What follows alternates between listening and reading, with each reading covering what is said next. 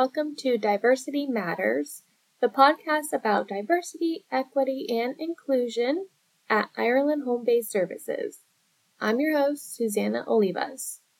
As always, to start the podcast, we want to remind you what D, E, and I stands for. The D stands for diversity, E stands for equity, and I stands for inclusion. Our mission statement for the D, E, and I committee is working together to build a diverse, equitable, and inclusive environment for all.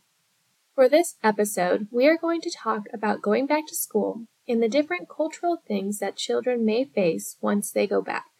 It is important to keep in mind that different age groups and/or schools will face different issues.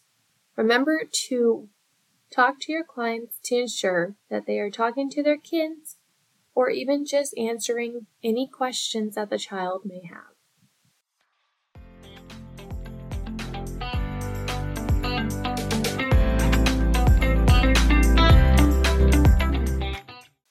Before we talk about school and what a child may face when it comes to going back to school, we're going to talk about the many things that a parent can do when it comes to getting their kids ready to go back to school.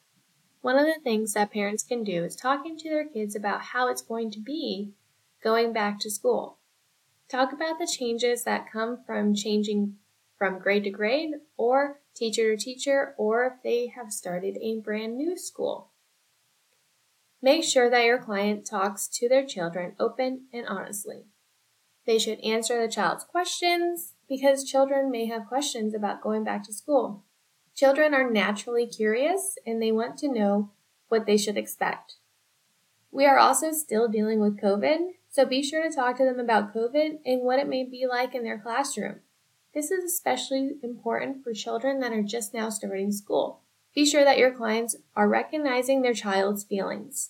Parents should not minimize what the child is trying to say or why they are feeling a certain way. When talking to their child, they should remain calm and try to be as positive as possible. They should speak positively about learning and the other children they are going to meet. Parents should continue to maintain a routine with their children as well. This helps children know what is going on and what to expect. School is a big change, so when things at home are kept the same, it can be beneficial for the child because things are still normal to them. A parent or a parental figure is someone that a child is going to look up to. Children look up to those around them, so it is important to keep in mind how you act around your children. It is important to model how to handle difficult or stressful situations. A child is going to learn from others and begin to act in the same manner. So if a parent is not happy with school starting or talks about school being useless or unproductive, then their child is going to act like school is not important as well. This can then cause them not to want to go or not want to do any schoolwork and participate in school. Something that a parent may consider before their child heads back to school is discipline. It is important to use positive discipline techniques such as 1, 2, 3 magic because these techniques are likely to be used in schools. If you have an opportunity to speak to the school or their teacher beforehand to talk about discipline techniques that will be used in their classroom setting, it would be strongly advised to do so. When it comes to going back to school, parents should keep in mind that this change can trigger separation anxiety. This separation anxiety is in addition to the anxiety that a child may feel about leaving their home altogether. This is especially true when it comes to younger children or children who were able to spend their summer at home with their parents. They will no longer have their parental figure there when something upsets them. It is important to let your child know that their teacher is someone that can help them when they are upset or need something. A parent should try not to let their anxiety create any more anxiety in their children as well. In order to try to ease any sort of separation anxiety, a parent can try to take small breaks from their child or children so that they can see what it will be like without them there. This could be as simple as leaving them at home with another caretaker when they run to the grocery store for 30 minutes. Parents should try to keep positive around their children and remind their children that they are proud of them for going back to school. This can be done for any child of all ages. If a parent knows that a child is not wanting to go back to school, then they should talk to them about how far they have come already to get to the point where they are. to show them that they are proud of all the accomplishments that they have made already. You can also talk to them about the good things that come with going to school. This can mean talking to them about their future goals, or even just talking about the new things they will learn, or the new friends or new experiences that they may have. Ask your child what they are looking forward to the most about going back to school. If they cannot think of anything, help them find even the smallest of things. Share your own experiences and the things that you liked from when you were in school. If they cannot think of anything at that time, then maybe the talk alone will spark something in their mind. If they have already gone back to school, then help them talk about each of their days. Help them find at least one thing that they enjoyed about their day, even if it was just what they had for lunch or something they got to do with their friends.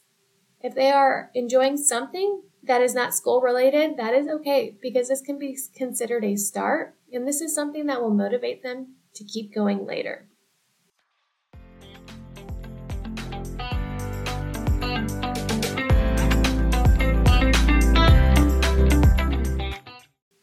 Going back to school can be nerve-wracking for kids, especially for those who are older. Those in middle school and high school have to deal with different social culture than those that are in elementary school. They may still face this, but not as much. There is still a chance that those in elementary school have to deal with cliques, bullying, diversity, anxiety, and/or depression. This is more likely to be seen in those who are in middle school or high school. The biggest part of going back to school is the social culture of friend groups and/or cliques. These groups make up a major part of kids' lives because these are the people that are going to make up their day-to-day life. These are the people that are also going to shape what their high school experiences look like. Parents should talk to their kids about how to spot the difference between a friend group and/or a clique. A friend group is going to be more open and welcoming to others, while a clique is going to be less likely to accept new people. Cliques are also more restricted and will make it clear that not just anyone can be a part of that crowd. A friend group is normally formed from people who have things in common with each other. This can be a sport, a club, a game, TV show, or anything else that they like.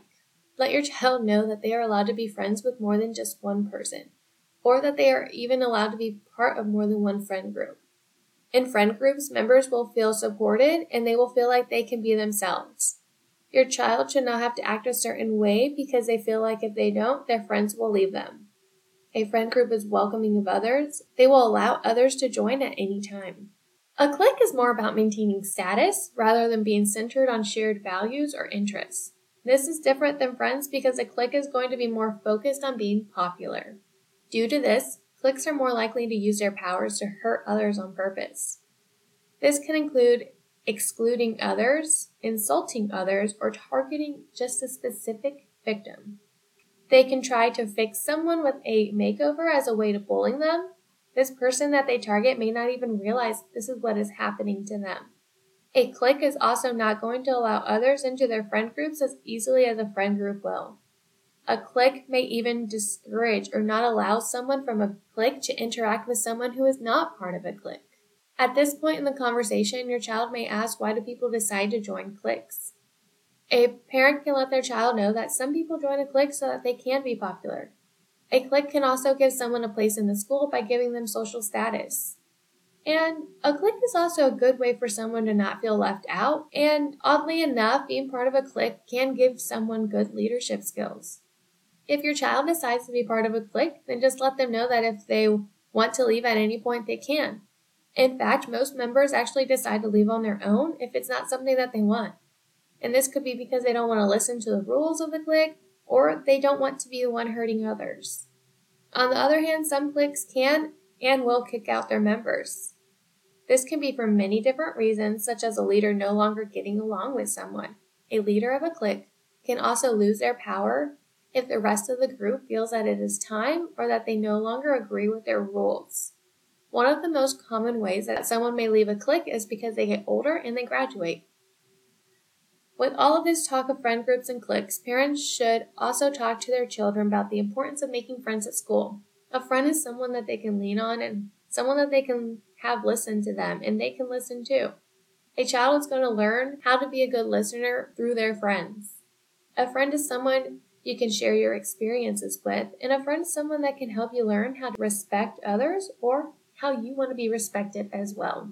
Lastly, with a new school year, it can be common for the friends that your child may have had at the end of last school year may not be the same friends that they have at the beginning of this coming school year. This can be due to children finding new interests, making different friends, or finding more in common with others. Remind your child that it is perfectly normal and that they will also make new friends and find others that they have more in common with.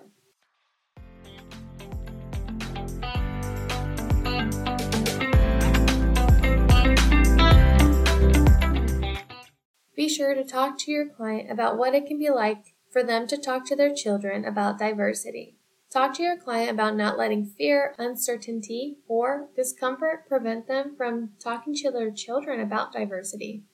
We understand that this can be a difficult conversation, but remember this is an important one.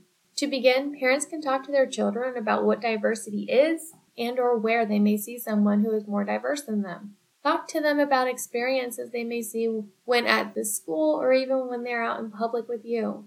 Normalize that this is something that is normal and not a bad thing at all to see others who are more diverse than them. Talk to parents about how much culture affects the way that some people view things. Some cultures are not as likely to praise their children as much of others. This is not to be considered a bad thing because they don't do something the way that you or your family does. But it could be different for your child to see, so just talk to them about why this could be happening. Parents should teach their children to learn to appreciate differences that others may have. It is important to begin teaching anti-bias lessons to children early. These lessons are important so that the child can learn to appreciate rather than fear differences. This will help them learn to recognize bias and stereotypes when they see them. They may see them at school or even when they are out in public. Children learn early on how others view people like themselves or people who are different. Children should be reassured that differences are fine. They are not a bad thing. Parents should make sure that they respond to their child's questions and or comments about differences even if they're not sure what to say, because a lack of response can be interpreted as it not being acceptable to talk about differences. A parent needs to be sure to shape their responses to the child's age and personality. Parents should also be sure to talk to other family members about how they should respond to their child's questions. Just as we talked about earlier in the episode, parents should model behaviors and attitudes that they want their child to develop. A parent should not let stereotypical or prejudicial remarks go by without intervening or addressing them. If these are made by others in public, it may be best to address them in a private area later because you don't know how someone is going to react. You want to make sure that you and your child are in a safe place to discuss this. Parents should also try to create opportunities for their children to interact with others who may be more diverse than them. A parent can also make friends with others who are more diverse than them in order to introduce their child to new experiences. A parent can try to expose children to role models from their own culture as well as from others.